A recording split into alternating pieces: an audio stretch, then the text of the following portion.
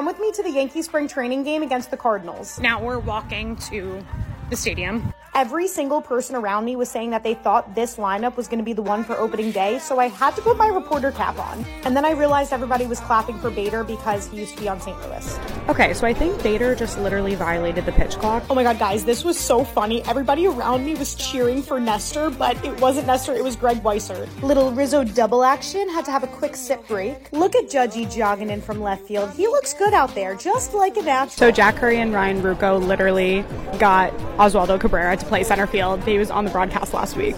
And then Where's Waldo literally made a diving catch in center. Wandy in relief action, no big deal. Well, that's not good.